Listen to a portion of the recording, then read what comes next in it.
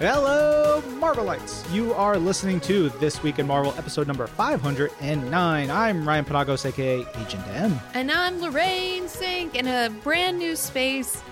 We moved, Ryan. Hooray! I live in a new place. It's very exciting. Congratulations. Thank you. If anything technically sounds weird or different, it's that reason. So, now that you own a house, one of the fun things is constantly discovering new things you didn't know existed. Like last week, I was like, I thought this window didn't have a screen on it. And I opened it up. There was a screen, so I could open a window. It was great. Those little things that you just don't realize when, you move in and you're like unpacking and doing all this stuff. And then you finally start to breathe and explore your own space. Yeah, no, that is definitely exciting. I'm also really enjoying discovering my old crap.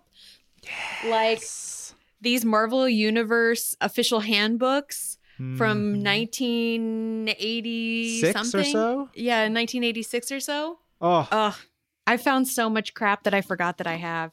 I can smell those comics, even though we're 20 miles apart. I know. We still have a storage unit that we have to empty out, and I don't even know what's going to be in there.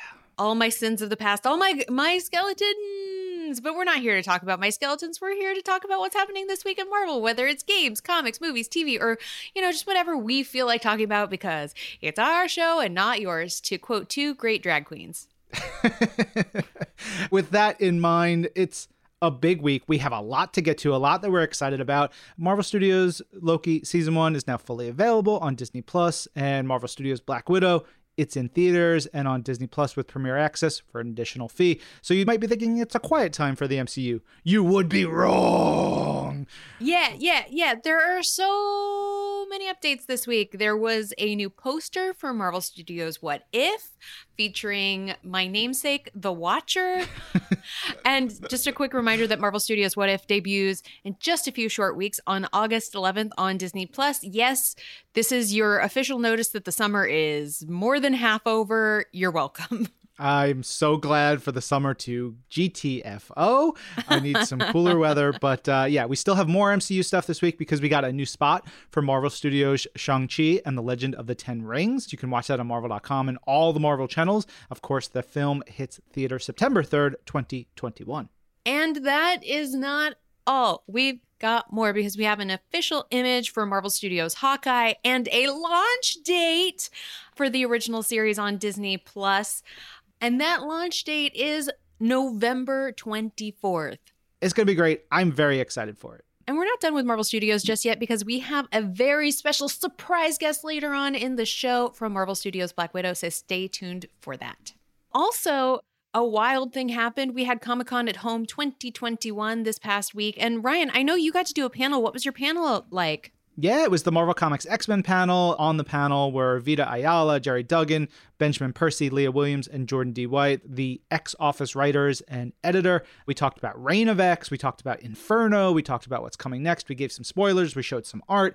The X-Books are a ding-dang delight, and I was glad to be a part of that panel.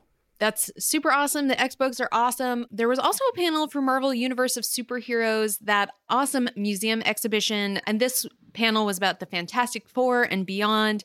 Professor Ben Saunders, who is a chief curator on that exhibit and is a crazy collector, just really knows a ton about comics and Marvel Comics in particular. And of course, we had our own executive editor, Tom Brevoort, who is a human encyclopedia, a man of many knowledges. And so they talked about this summer's 60th anniversary for Fantastic Four #1, which is a huge milestone. Both of those panels are really, really awesome. You guys should go check them out on the Marvel YouTube channel and Marvel.com. Lorraine, you remember way back in the before times when we traveled a lot? And we went to yeah, we went there. Yeah, the Marvel Universe of Superheroes exhibition when it was in Seattle, Washington. If you look at Marvel's YouTube channel, you can watch videos. It's an incredible exhibition. There's a book for it and plenty more. So check out that panel, and then you can dig even further to see more. Also, during Comic-Con at Home, we had the Eisner Awards, and we had two winners for Best New Series, Black Widow by Kelly Thompson, Elena Casagrande, and Jordi Belair won, which is well-deserved. It is... Always. My God, that book is incredible. If you are not reading it, get up on it. It's so good. Mm-hmm. And also best cover artist, Peach Momoko, who we all know has been crushing the game on covers lately.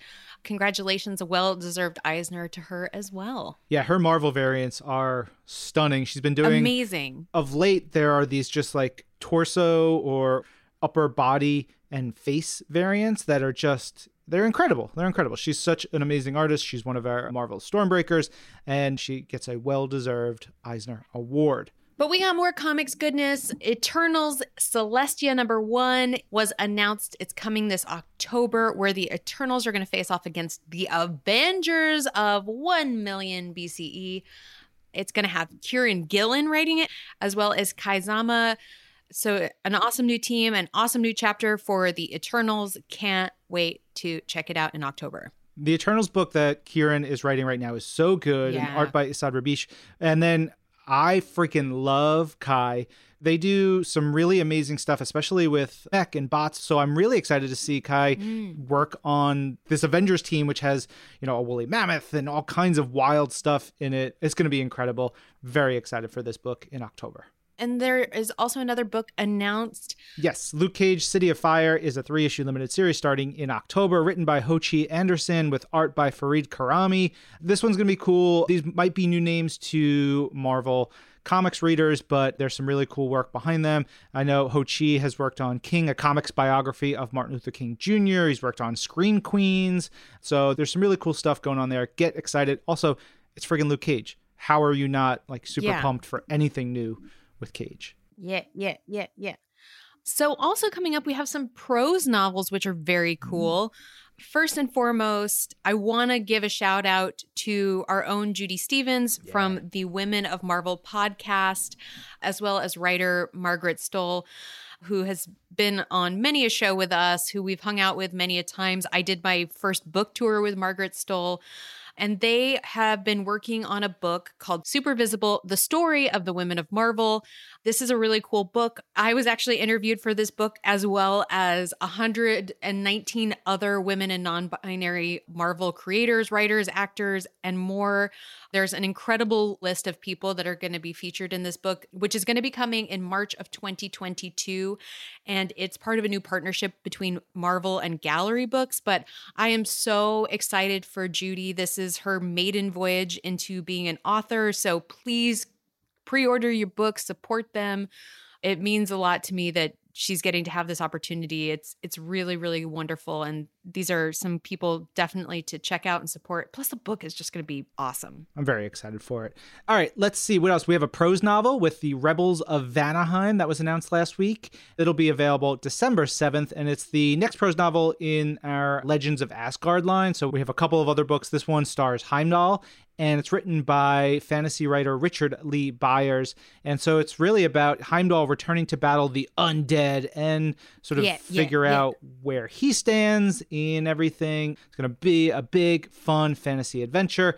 And it's kind of like the sequel to last year's The Head of Mimir, which is great. It's rad. Yeah. And there are also some awesome new books coming for middle grade readers with the Black Panther Legends miniseries, written by Tochi Onyebuchi and illustrated by Setor Fiajabe. It's going to be a series that kicks off for all ages with a new line of stories for young readers and, you know, old school fans. Definitely look out for Black Panther Legends #1 on comic shelves in October. And I think that fits in really well with the conversations we've been having lately, where some fans have been asking, how do you get younger readers into things? And we've been talking about different ways. You know, it even ties into our conversation later in the episode. So this is going to be great. If you have younger readers and you want to get them excited about Marvel superheroes, I think this is going to be wonderful. Let's shift gears a little bit to Marvel games, because there was a whole bunch of stuff with Marvel Future Revolution. I was able to host a Marvel Live episode this week where we got a whole bunch of stuff. We looked at character customization. I made a purple version of Captain America and a red version of Captain America with the tightest pants I could find. It was very exciting. We got through some open world traversal. We looked at a bunch of the co-op multiplayer gameplay things. I showed off 2 versions of Agent M in the game, which is pretty cool. Living your NPC truth. Not only just being an NPC in the game, but like owning a store and making people pay for things that they need to survive, which is very much my world. Check all that out on Marvel.com, on our Twitch channel, on YouTube, everywhere we post videos. And the big news for this week on Marvel Future Revolution was the launch date. It is coming in less than a month, August 25th. So you can pre-register now at marvelfuturerevolution.com. Yeah, I mean, there's a ton of stuff going with Marvel games this week. Marvel Contest of Champions has America Chavez joining the game. Today, if you're listening to this on Thursday, or already in game if you're listening to it after Thursday. And also, Marvel's Avengers is having an all-access weekend. It's available to download and try at no cost from the 29th through August 1st. So if you're listening to this, get on it, hurry up, get to it, because it's this weekend. Yeah, Lorraine, it's going to be on different platforms. On PlayStation, it's available through 9 a.m. on August 2nd. On Steam and Stadia, same thing. Y'all can play it. I know that we have a lot of Xbox One and Xbox Series X and S players, so I know the Marvel's Avengers team is working on all-access opportunities for those platforms in the coming months. Stay tuned for that. But if you have a PlayStation, you want to get on the game, and you haven't tried it out yet, it is free to play for the next couple of days. And when you download this trial, you'll get access to all the content that they've put out so far for Marvel's Avengers. That includes the game's single player Reassemble campaign, where you're following Kamala Khan and a number of other players through A-Day and the tragedy and then reforming the Avengers. There's the Operation Taking Aim post-launch playable stuff, which included Kate Bishop, where she was trying to find Clint Barton. It also includes Operation Future Imperfect, where you have Hawkeye, Clint Barton as the playable hero, as well as the new content drops, the Family Reunion Omega level threat, which has all kinds of wild stuff. If you're just joining, they might be a little tough for you to play, but it's going to be a lot of fun. And when you play this weekend, if you decide to buy the game afterwards, all your stats and everything that you've done in the game will carry over. And you want to do that because the biggest content drop yet is coming in August. That's the War for Wakanda expansion, which is tremendous.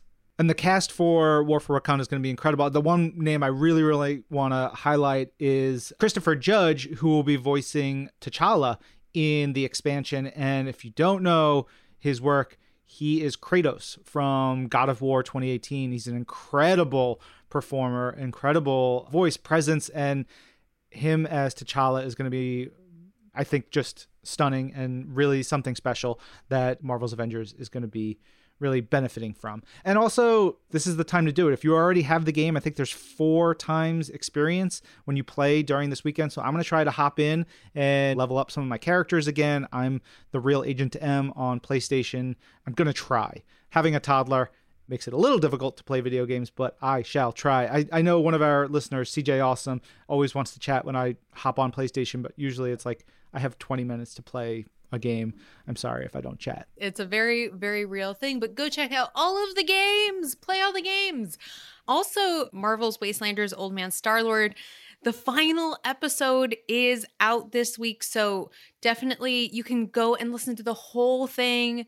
Just plug in, clean your house. That's what I would do anyways. I love listening to podcasts while I clean or run errands or do things.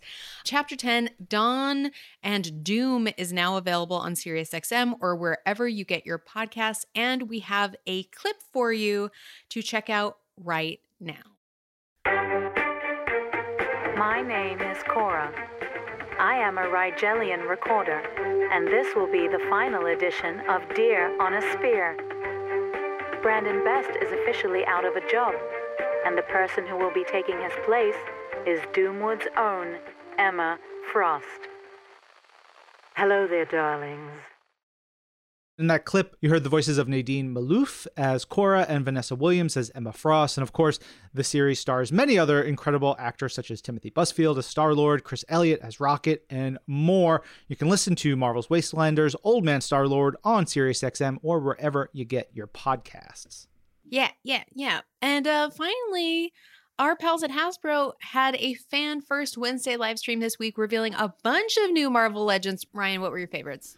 We're getting our first look at some of the What If product that's coming out. I know we saw some other stuff from different companies before, but I'm a big Marvel Legends guy. I'm very excited for those. Binary looking incredible. Vulture, Tigra. I know that there's more that the team is working on. I talked to pals over there, especially shout out to Dan. They're doing great work. There's some big stuff ahead kind of all the time forever. Indeedy. Also a reminder, Marvel Legends Galactus is still taking supporters via HasLab. Go to HasbroPulse.com and back it. If you want more info about the Marvel Legends Galactus and everything, you can check out Marvel's Pull List this week because we have on Dwight Stahl, who is one of the amazing product people from Hasbro. He basically helped design the big Galactus. So he comes on to talk about the Trial of Galactus issues from Fantastic Four, written and drawn by John Byrne, that were a big inspiration for a lot of that. And that was a really great conversation and some great comics this week. Issue 12 of Cable, issue 5 of Beta Ray Bill, which may be my favorite comic series that we put out this year. I don't know, maybe. And then the first issue of Amazing Fantasy. Those were our picks. It was a good week for comic books. Yeah, we heart comic book. All right, it is time for our interview this week. It is with Patrick Stump, the singer and songwriter of the band Fall Out Boy, but just an incredible songwriter of so many things. He is on the show this week to talk about writing the theme song and the music for the brand new show, Spidey and His Amazing Friends. It was a lot of fun. It's not often I get to talk about Los Crudos on a Marvel show, but here we are to talk about Spidey and His Amazing Friends. What is your Marvel origin story? How did you first get introduced to Marvel? Was it a cartoon? Was it a comic book? What was it for you that first said, that's those superheroes? So I actually don't fully remember because it was early enough. So I must have been into comic books, really early on. Because I remember at convenience stores, they used to have that rack in the corner, that spinning rack. And so I remember that an uncle of mine would buy me comic books if I asked, if I went with him. But I do remember him when he moved out of my grandparents' house. I inherited his stack of She-Hulk. It was like the John Byrne era She-Hulk stuff. Yeah. And it was so much. And I remember being excited because it was Howard the Duck was in it a bunch.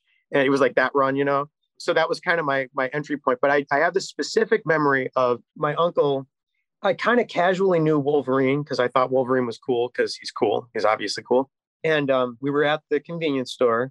And they didn't have a Wolverine comic. And I was like, I can't find Wolverine comics. And he's like, well, they have X-Men. I'm like, what's X-Men? And he's like, well, he's in the X-Men. He's one of the X-Men. So got this X-Men comic. And that was everything. That changed my whole little world because after that, I was just obsessed, And it's such a deep world and it just keeps going. And there's X Factor. And then, that was not long before X-Force and all that stuff. So it was just there was too much X-Men, but never too much, but Yeah, I'm of the same general time frame.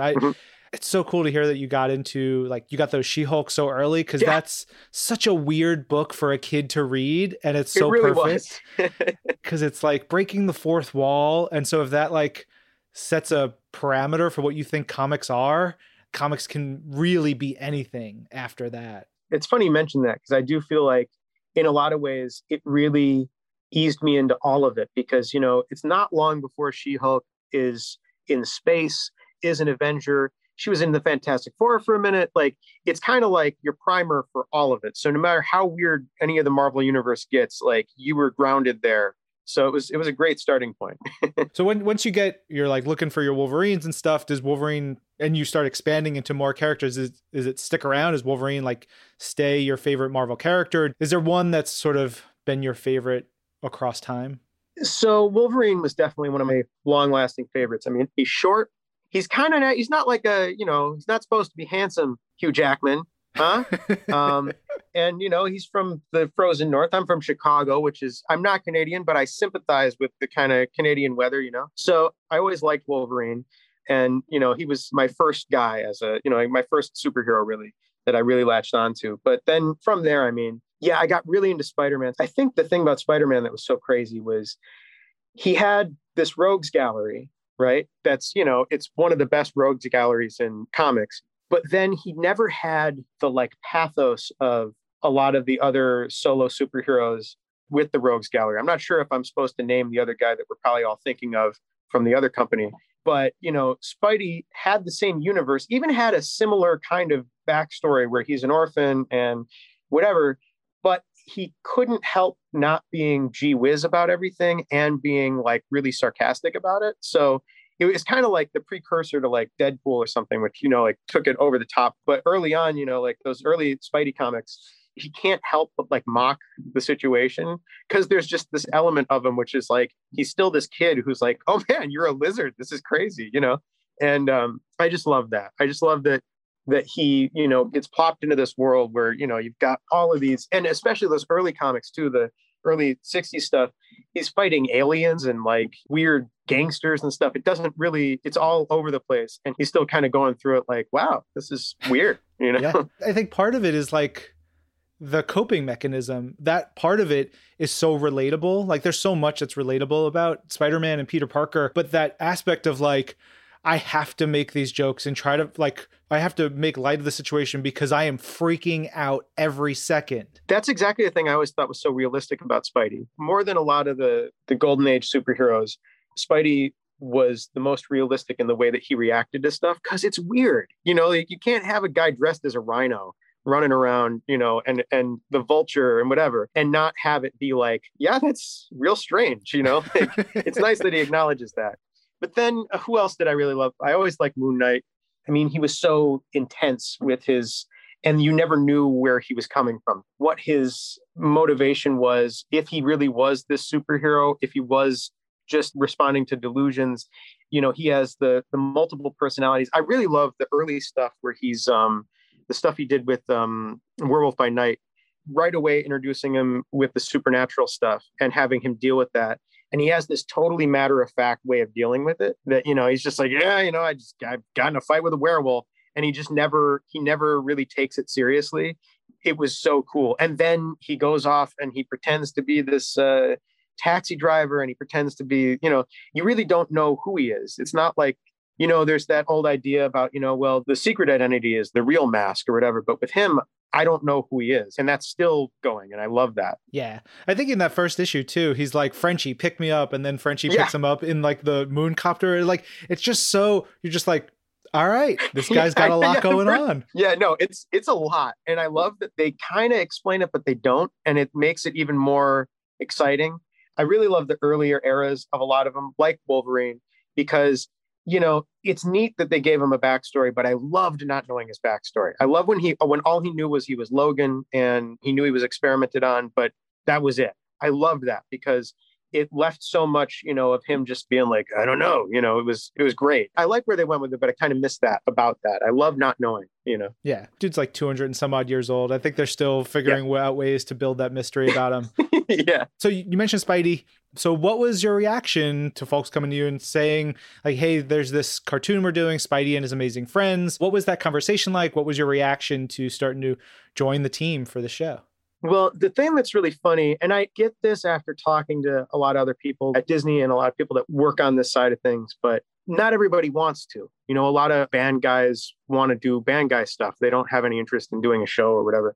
So I kind of didn't realize that was one of the things. So they sat me down, they took me to lunch and they were like, hey, so we have this idea and we'd love for you to pitch for it. We'd love for you to try writing a song for this thing. And they held off on what it was until the very end, right? So they're kind of setting me up and like, yeah, you know, it's going to be a show. It's going to be geared towards kids. And they were kind of like buttering me up like I was going to be like, I don't know, you know. And then they tell me what it is. And I'm like, of course I'm going to do Spidey. Yeah. Like what? Like, is there any universe where I say no to that? Like, what are you thinking? Yeah, of course. So I was going to have a meeting with them, like a second meeting. And the morning of the meeting, they sent me a one sheet kind of describing the show and showing me kind of pictures of what they would look like. And instantly I wrote the song, like right away. Like I was looking at it, I'm like, oh man.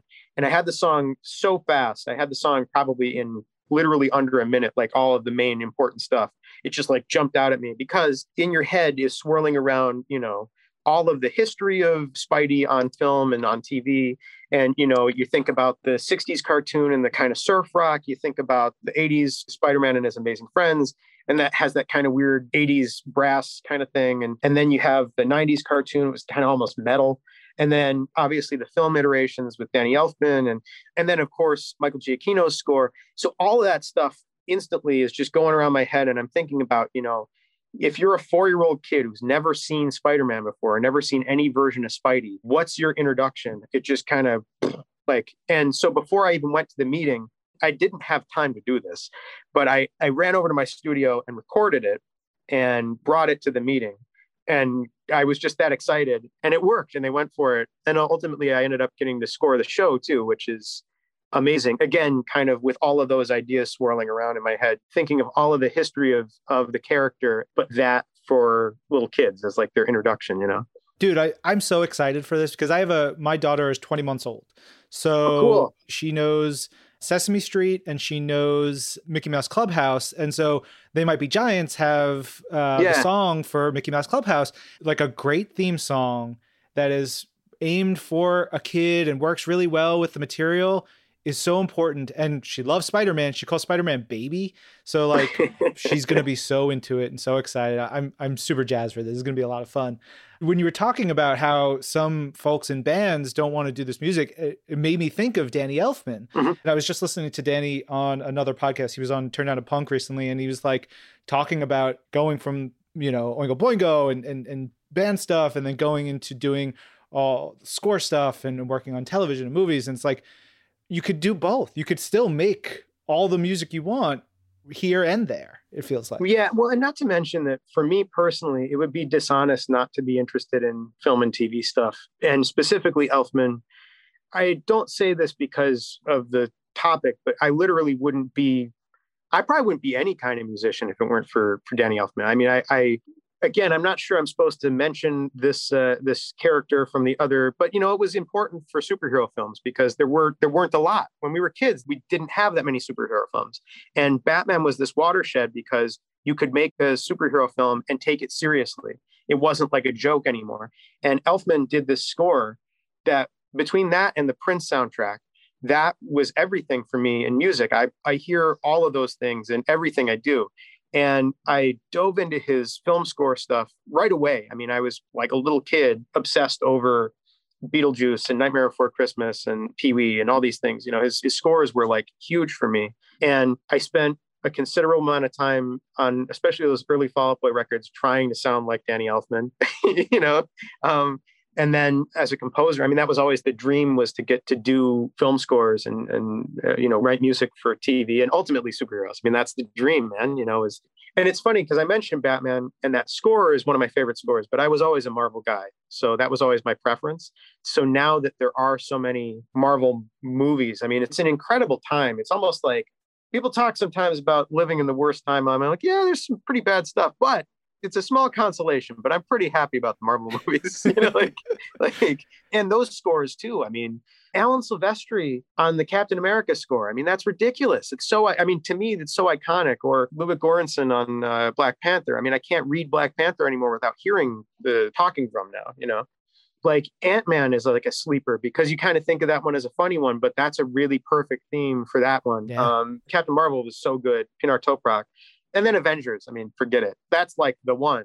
But like, it's an incredibly inspiring time to be a Marvel fan, to be a movie fan, to be a fan of film scores. For me, anyway, I mean, this is like the coolest stuff for me to watch, I'm a big King Kong guy, and the King of the Monsters score was freaking terrific. And we're in a good place where we get some good music. It's rad. Exactly. Speaking of fans though, like you have kids, right? You have kind of young kids. Are they Marvel fans? Were they any part of your getting involved in this show, whether from you're wanting to do it or like as you're like testing out the music, do they hear it? I would have done it regardless of whether or not I had kids, because for me, it's like, how many times in your life are you going to get the opportunity to write music for superheroes? I mean, for Spider-Man he's not really Spider-Man, he's Spidey, but for, that universe, I get to write music for Green Goblin and I get to write music for Black Panther. I mean, that's the coolest job ever. So I would have done it anyway, but having kids was actually a lot of pressure because they heard the song, they heard the theme song before I got the job. And then, there's that period where I'm not sure if I have the job, I'm kind of waiting to see. And they would walk around the house singing the song. And I'm like, gosh, I hope I get it. Like, if I don't get it, this is going to be such a bummer. And they're going to watch the show and be like, oh, Dad, yeah, why didn't they like your song? So. Oh, man. So you mentioned Green Goblin, Black Panther. Can you elaborate a little bit on what being the composer and the songwriter for the series, even past the theme song, entails? Like, what kind of stuff will we hear for different characters? there was a learning curve because, yeah, I do come from this in terms of film score. I think in terms of big, loud, Elfman-esque kind of stuff. That's really where my heart is. So I came in with just all of this big orchestral stuff. And they're like, yeah, but like, it's like Disney Junior Spidey. So like, try and find a way to make that like a little bit less threatening, And so it's fun. It's a lot of fun. And there's a lot of pop instruments, there's a lot of drums, bass, and guitar kind of stuff. But yeah, there's basically, I got to write a bunch of themes for a bunch of these characters that I grew up with. And it's like the coolest thing ever. And like I said, you kind of take into account all the different iterations of things. So like, for example, like Black Panther, I wrote a new piece, but like I said, that talking drum, just using the talking drum at this point, to me, it's like, I can't read Black Panther without hearing it. And I can't hear it without seeing Black Panther, so I was like, that has to be in there, or Green Goblin is probably the most overtly Elfman-esque. I just felt like he wanted that, like the character wanted that. And then I get to there's some of the friends I got to write for Hulk, which was really neat because Hulk's different in the show than he is in a lot of other iterations where he doesn't really have a lot of the pathos. In fact, he tries really hard not to get angry. That's an ongoing theme. So I wanted something that felt big and heavy, but not quite as angry and dark. I mean, inherently, Hulk has a lot of darkness in him. And this version of Hulk is he's more of a teddy bear, So I got to I gave it a swing. I made it a swing song instead of like, something too aggressive. But yeah, I mean, there's obviously the trio of Peter and Gwen and Miles. And I got to give each of them something, which was really exciting to kind of play with that and to kind of like Gwen plays drums and they actually make a big deal of that in the show, which I love that. Like, it's not like a thing in passing, like she will play drums a lot. You will see her play drums. So that was a thing. It's like, I've got to make sure that that's there. And basically just kind of trying to read into every character. And it's like, it's the coolest thing to get to look at these characters and watch them on screen and think of like, what do they sound like in this context? It's awesome. Yeah. Thinking about sort of what you were saying before is, the early Fall Out Boy stuff, you were trying to do Danny Elfman in some ways. As you've done more work for movies and television and stuff like that, has that affected the work that you're doing outside of film and TV score work? And then vice versa, like, does it affect the other parts of like your songwriting brain? Yeah, it's weird because it's like I have an outlet for it. So I'm finding that I'm able to enjoy a kind of songwriting that I never enjoyed before, which is a little bit simpler because in my head, I was desperate to get to an orchestra. I was desperate to get to all the layers of film scoring because film scoring, there's just so much to it. And you have leitmotifs that are reappearing and you have all this instrumentation and everything's doubled and, tripled and everything. You have all of this music that you have to think of and all these layers. And I actually find in songwriting now, as a result, I've never been able to do this, but I'm kind of appreciating now more simplistic songwriting because it's kind of the antithesis of what you do in film scoring for the most part. I mean, there's still moments in film score where, you might have a minute and a half of just a pedaling violin or something. But a lot of the time, there's a lot of music. Even when it feels like there's only one thing, there's a lot. And pop music and rock music is a place where you sometimes really do just get like a guitar or, guitar and drums and a voice or something. There are moments like that. And I appreciate those more than I used to because of scoring. When you were putting this show together and the score and the different pieces, you mentioned some of the characters. Do you have to sort of think about feelings, especially because it's a kid's show, right? And like, yeah, you're working around a lot of the character stuff, but I just think about the audience. It has such an effect on what you have to think about you're evoking, right? Yeah. Well, the thing that I kept trying to think of was like, I was a weird kid, but I was like, try and write for you as a kid, because I feel like that was one thing that shocked me working on this show right away is that they take the music pretty seriously. Like, that's not to say that other projects haven't, but in terms of like kid shows, I've seen some other ones that it's kind of like, yeah, just have fun with it, whatever. This one, they want you to have fun, but they want you to take it seriously and they really want you to care about it. And I was so excited about that because they treat the audience with respect in a way that I didn't expect for a kid's show. I mean, a lot of people just think, it's kids stuff, whatever, and they didn't want to scare kids. That was really the big thing, but it doesn't really talk down to kids musically. So musically, it's supposed to feel like it feels. And so I get to do a lot emotionally with it that I'm surprised at how not Looney Tunes it was or something. It's not like silly cartoony ever. It's really about the characters' emotions and stuff. And I thought that was so cool that that was what they wanted, because then again, I get to take it seriously, as serious as I want to, because like I said, I'm a big Marvel fan, I'm a big Spidey fan. But yeah, thinking about me as a little kid, what would I want, basically? What would I want it to sound like? Yeah. I want to shift over a little bit to Fall Out Boy, because is it this year, the 20th anniversary of when you guys formed? Was it 2001? Yeah. Hey, yeah. Which is pretty wild, right? I like thinking about that. Did you grow up in like the Chicago punk scene, the hardcore scene? Yeah. I'm from Long Island in New York. And so I was like, the Long Island hardcore scene of the late 90s was my jam, like Silent Majority and Indecision and bands like that. Like I remember Crudos came to a fest in Jersey, and I only got to see Los Crudos twice, but like them, like MK Ultra, there were some great Chicago hardcore bands, man. Yeah, Crudos was so good. Crudos was like legendary.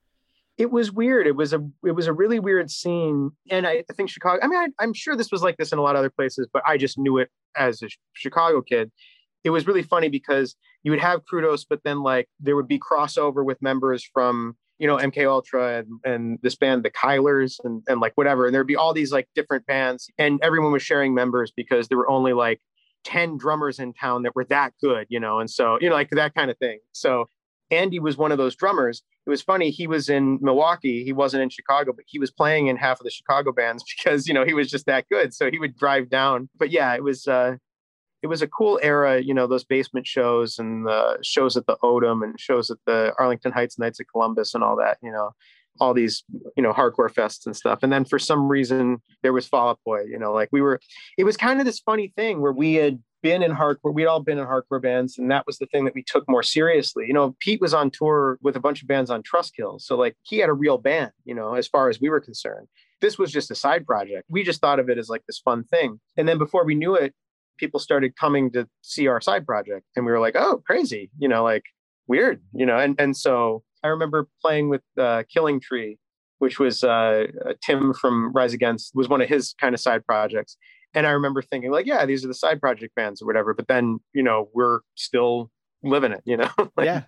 I think there's just the crossover appeal for a band like Fall Out Boy, or, I think locally like Brand New and Taking Back Sunday, and like different bands who come from, like, yeah, you're in these hardcore bands, but then you're also in these bands that can play great pop tinge stuff and there's melodic, and it's which was a happy accident because I didn't know I was a singer. I was just a drummer, and I always wanted to write music. I wanted to write music for, like I said, I wanted to write music for movies and stuff, but I wanted to write songs. And at the time, no one was taking the drummer that seriously for that kind of stuff. And I was kind of like B tier as a drummer. I was pretty good, but I wasn't quite as good as, I was going to lose a job to Andy. If I was auditioning, there's this guy, Damar, who played in Plain White Tees, and he would just get everything because he was like the best drummer. Like he was incredible. And so I was good, but I was like their second choice for, for all those bands. And so I knew that if I was going to write songs, I was going to have to do something different. And I ended up having to sing, which I didn't really plan on. And I didn't think I had any aptitude for, but then, here I am, I guess. I've talked to Andy a couple times a while ago. I used to work at Wizard Magazine, and cool. I think I met him at like a Chicago Con once or something like that. But Andy was rad. He's a big comic book fan too, if I remember correctly. Yes. Yeah. Did you guys ever talk Marvel? Like, there's such a part of who we are, I think, as like fans. It just becomes part of your DNA. You ever have those conversations with Andy about? So yes, but Andy, it's funny because Andy's on a completely different wavelength with comics. Because for me, I'm a pretty huge comic fan, but I kind of have eras and I have ideas in my head, like these specific ideas of what a character is, So like I said, it's cool that they gave Wolverine a real name, but I like him just being Logan and not knowing who he is and, bumming around Japan. I like that version of him. I like kind of parking things or like Fantastic Four has gone in so many amazing places. But I mean, that first few years of them just being this weird sci-fi book that, I love that. I love that era. I love the Jack Kirby era of stuff. I love like those early Doctor Strange comics are so weird and so perfect and that kind of stuff. I dabble in a lot of the newer stuff, but I really always just I find myself going back to, 60s, 70s, 80s of a lot of these heroes. Whereas Andy is just exhaustive. He's read everything by everybody. And I mean, everything. He's read every Marvel thing. He's read every indie thing. He's read everybody. So it's really funny because now every time some new show, some streaming service puts out some new show based on a comic book, I'm like, oh, I remember when Andy was talking about this comic 10 years ago. Yes. Okay. That's kind of his world. Is he's like a real comic nerd. I'm like a mail order. I think you showed your bona fides in this conversation. Yeah, like most people don't start their conversation by referencing John Byrne's She-Hulk. Like that's it was a little so bit deep. cool. And, I mean, it was it's so great. And I love that they really didn't go light on her being a lawyer. I mean, there's a lot of stuff where they spend like issues on her being a lawyer. And I was like, it was such a strange comic. And like you said, when you're starting and you're like, this is what comics are, this is crazy, When I talk to folks from bands, sometimes I think about the musicians in the Marvel universe, particularly Lila Cheney. And Lila Cheney is like, she's got this cool transporting superpower and kind of a thief. And the New Mutants got obsessed with her for a while, and Cannonball. So if Fall Out Boy were in the Marvel universe, who do you think would be the biggest like superhero fan of theirs? That's a weird one. I feel like, because I don't know who would be a fan of ours. I feel like I'm always surprised by who resonates with your music, because it's never people you expect, So for some reason, I'd be like, I don't know, like, what was that guy? I think his real name was Guido, but he had, I think his Strong name Guy, was Guido Carosella. Strong Guy, yeah. Yeah, it was just Strong Guy. I feel like it'd be someone like that where he's like, hey, Fall Out Boy. I'd be like, dude, awesome. I had no idea. 100%. Like, that's a great answer, though. That's super fun. Yeah, Guido would have a good time. That's rad. Yeah, and he seemed like a fun guy. I don't know. Yeah. All right. So, any plans for a tour? Anything up? What else is coming up for you in this year that we can share to the Marvel fans? So the rest of this year, I'm scoring. I just did a film called Mark and Mary and Some Other People, and I did a film called Black Friday.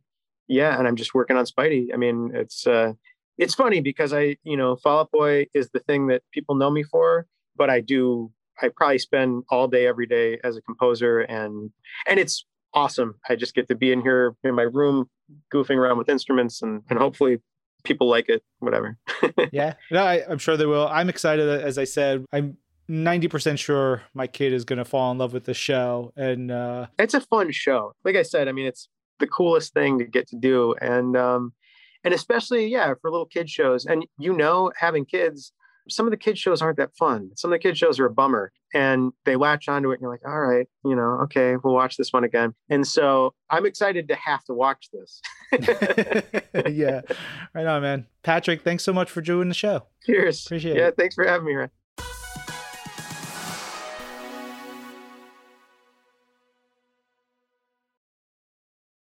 All right, thank you to Patrick for being on the show with us this week. Spidey and His Amazing Friends premieres Friday, August 6th on the Disney Channel and Disney Junior, so definitely check that out.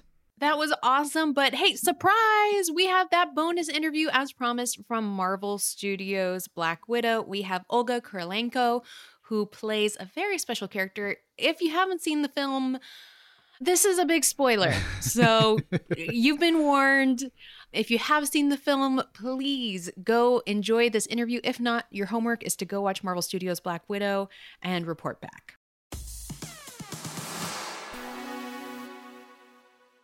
Hello to the incredible Olga. Thank you so much for speaking with us here at This Week in Marvel.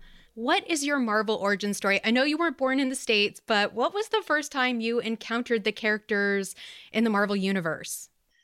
Oh gosh, when I don't remember, but it wasn't during my childhood. I definitely didn't watch that because I didn't have that available. So I don't remember when I first saw it. Probably I was living in Paris because I lived in Paris for 13 years. So I must have seen the first ones in France. And yeah, obviously fan of it, like lots of people, and fan of superheroes, of their abilities, the fact that they're just so cool, they can do extraordinary things. It's always very empowering to be able to do extraordinary things. I'm part of it. It's exciting. Now, I know that there's a ton of secrecy. I mean, it's like its own sort of spy network in and of itself. When you got offered your role for the film, did you know what the role was? How much were you sort of let in on the secret about the film? I knew what the role was, of course, and it was awesome to get that offer. And, what I knew is what was in the script, but there's much more to it that you always have to come up with and discuss. And I discussed these things with Kate, the director. For us, we wanted to concentrate on the personality of the character, who is behind that mask and that costume, her soul that she still has, in spite of the fact that she's a cold-blooded killing machine when she's manipulated. When she's stripped off that or the spell goes away, she is a human being who is in lots of suffering. Yeah, it can be explored in many ways. Further, there's a lot to her and what she's gone through. That must be such an exciting opportunity as an actor, because she is sort of under this mind control. I would assume, have a lot of room to sort of play with what her inner life is and her history is. What was it like working with Kate and the other actors to sort of fill out that backstory and really make it your own role? It's a great process. It's always a fascinating creative process to come up with things that might not even be there and to add more of you, of your ideas, of your understanding of the character. And it was great. That I loved working with Scarlett, of course, and Kate. They were the people I worked the most with. Kate has this feminine sensibility to her, which I think it comes through the film. Obviously, it's very female-driven film altogether. As a woman, for me, it's empowering. It was nice because Kate was always reacting to the scenes that she was watching on the monitor right during the takes. She would really live through them. I remember being surprised how sensitive she is. She would either be laughing or in tears or and be like, oh my God, that was beautiful. And she would have tears in your eyes. And it's just so lovely and sweet and nice. And it's just, it gets people together. The vulnerability and the ability to feel is just so beautiful to see in humans. And it was part of that. We could see glimpses of that on set. And I definitely think it comes through in the images and in the story and the way it's made. I definitely can say, as somebody who's been in the audience for the film, I think that, it's very lovely that you got to have an experience with Kate as your audience and your director sort of at the same time, because it's really thrilling to have that experience, as an audience member. Now, there's so much physical process to this role as well. Obviously, a lot of stunts and things, but also makeup. What was the sort of day-to-day process of doing the makeup regime as you were preparing? And what was that like for you as an actor? Do you like to hype yourself up, or do you like to tune out while you do your makeup or have your makeup done? Oh no, that makeup was so long. You better to tune out, because otherwise you get very antsy. I think I was in that chair for about 2 hours, just for the makeup I'm talking about, and makeup and hair. And it's definitely, I guess one could even fall asleep while they were doing that because it was so long. But yeah, it's extraordinary what transformation I had to go through in the morning. You definitely, when you look back at yourself in the mirror, it throws you straight into the character. It helps, to portray characters like that with such strong appearance, but also obviously all the her appearance reflects her internal suffering. I mean, she's gone through as much of a physical trauma as she's gone through psychological, mental trauma. And her face is just the metaphor or the reflection of what might be going inside her. It's just as scarred. Her soul is scarred. She has so many layers and so much depth, because I think so many of us see Antonia Dreykov as what she could have been, this child, this little girl who had her childhood taken from her, but also has turned into, for better or worse, an absolute badass soldier mimic. What was it like for you getting into the training process, and how much were you in that Taskmaster costume when stunt time came around? Because I know it takes a village to put together those kinds of epic stunts. It definitely took lots of people that were involved. And this is incredible about Taskmaster that, usually I've worked in action films before, and I have one stunt double. Well, Taskmaster had several stunt doubles because basically the character is so complex. She's so skillful at what she does. She basically can mimic anyone. That means there is no limit to her capabilities. It's whoever is in front of her, she will mimic.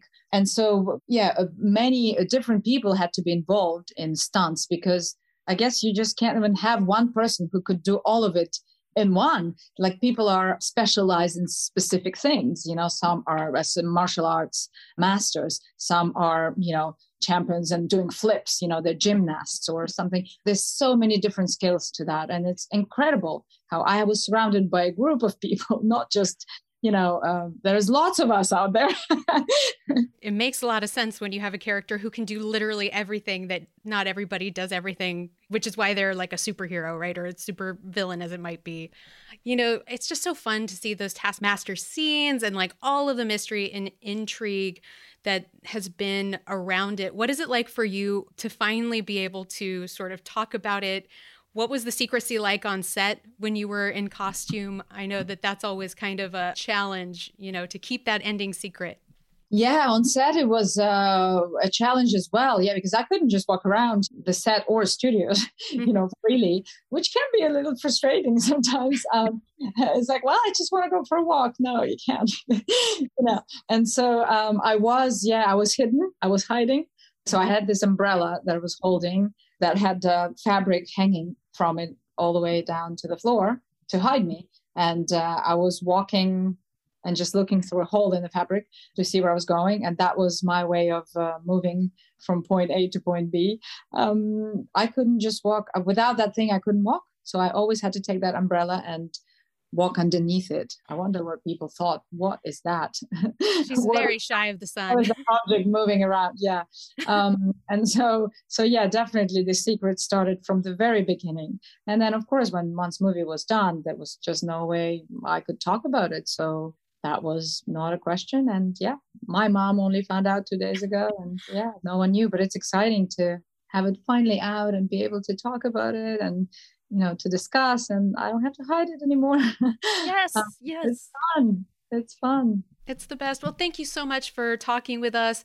Everyone, of course, if you haven't already, go experience Marvel Studios' Black Widow in theaters and on Disney Plus with Premier Access for an additional fee. Thank you so much. Thank you. Thank you to Olga for being on the show with us this week. It is time to roll along thinking about what's coming up next week. Because next week, we have Timothy Busfield, star of Marvel's Wastelanders, Old Man Star-Lord, talking about the series. It's going to be wonderful now that the season has wrapped up. So with that in mind, our question of the week for next week is, what is your favorite Marvel dystopia? There are tons of alternate futures and just terrible, awful ways for the Marvel Universe to go. What do you think, Lorraine? Shout out to Future Imperfect with sassy bald Hulk. I don't know. There's so many to choose from. I mean, Future Imperfect is honestly so iconic. I feel like how could you not? But the end, all of the ends. Days of Future Past. Days of Future Past. That's such a good one. I'm wondering if Age of Apocalypse counts because it's not the future, but it is a terrible reality. That feels dystopian. Yes. It is hard to even say favorite because they're all just so upsetting. Everything most is upsetting Marvel future dystopia. Yeah, maybe that's even better. What's your most upsetting Marvel dystopia? For me, then it's definitely Days of Future Past. Just seeing, Storm and Wolverine and all my favorites get killed, and the graves, the sight of the graves. Oh, it hurts me to this day. And now that we've caused you that pain, you can tweet us your answers using hashtag #ThisWeekInMarvel. You can email them to twimpodcast@marvel.com, or you could send us a message on our Facebook page at facebook.com/thisweekinmarvel. Please make sure to tell us if it's quote unquote okay to read on the show so we can, you guessed it, read it on the show. I like this question too because I think it'll probably give ideas for people who've not read certain stories a chance to check them out, which would be pretty cool. All right, let's dive into the community section for this week, because our question of the week last week was, what would you be most excited to show a child to introduce them to Marvel? Yeah, on the other side of the coin. Yeah.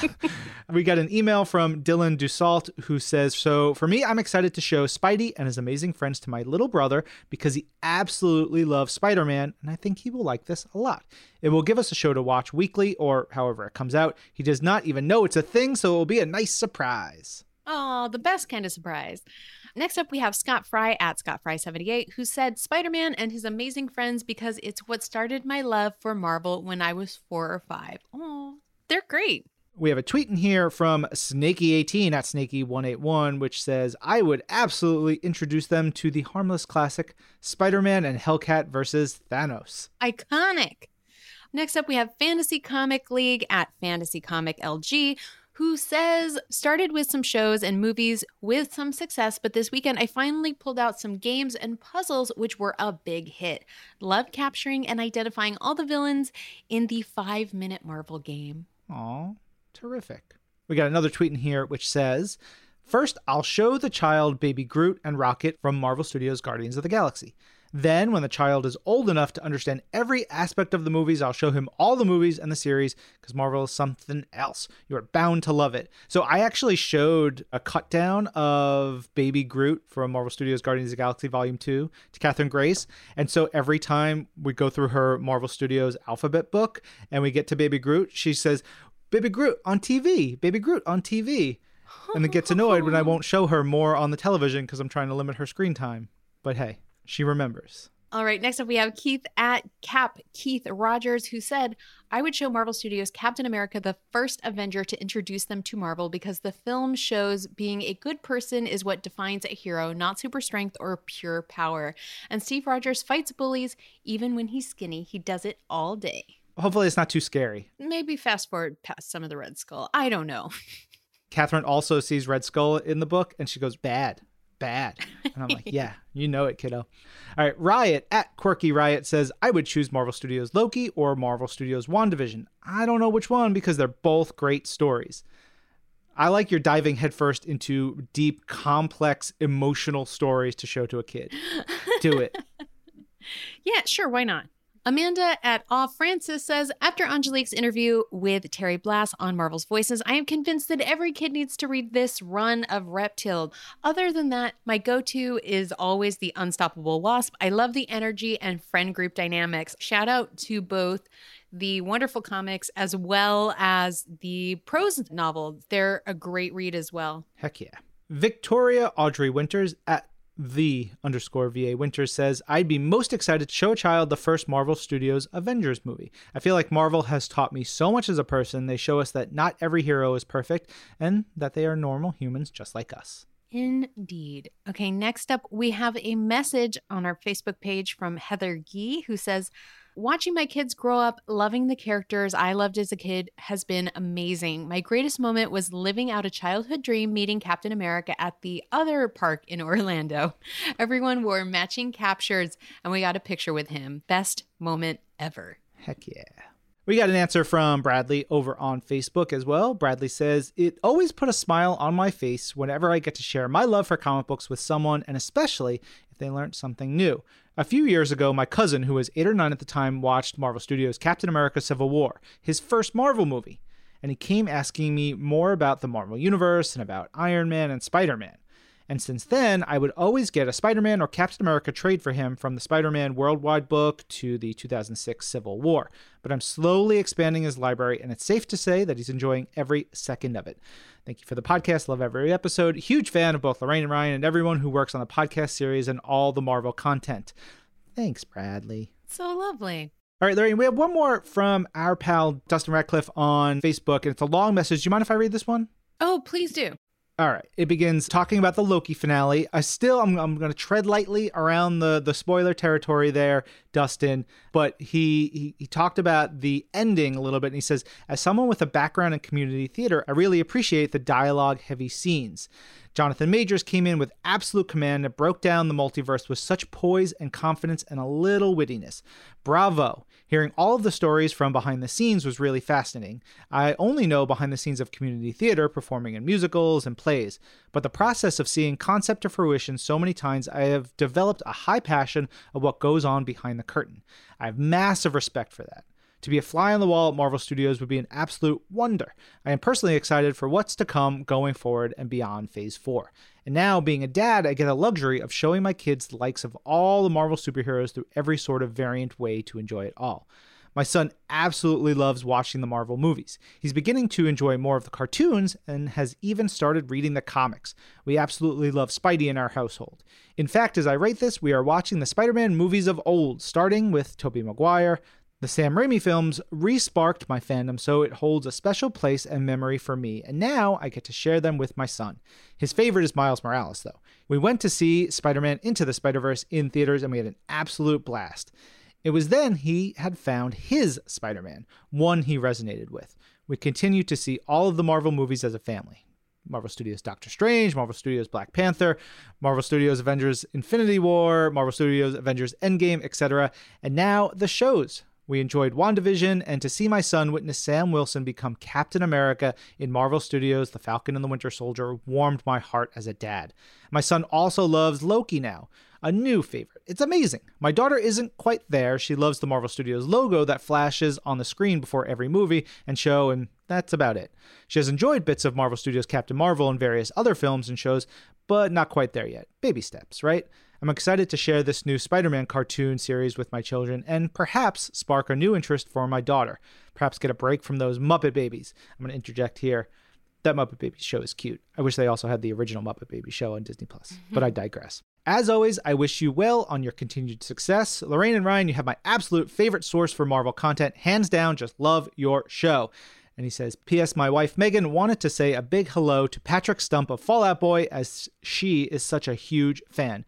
She loves their music and has for a while, so we thought it was cool one of her favorite bands was doing the theme for a Spidey cartoon.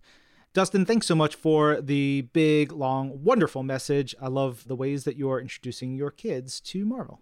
And look, if your daughter doesn't love Marvel, it's okay. Everybody's got to have their own thing. Not everything is for everyone.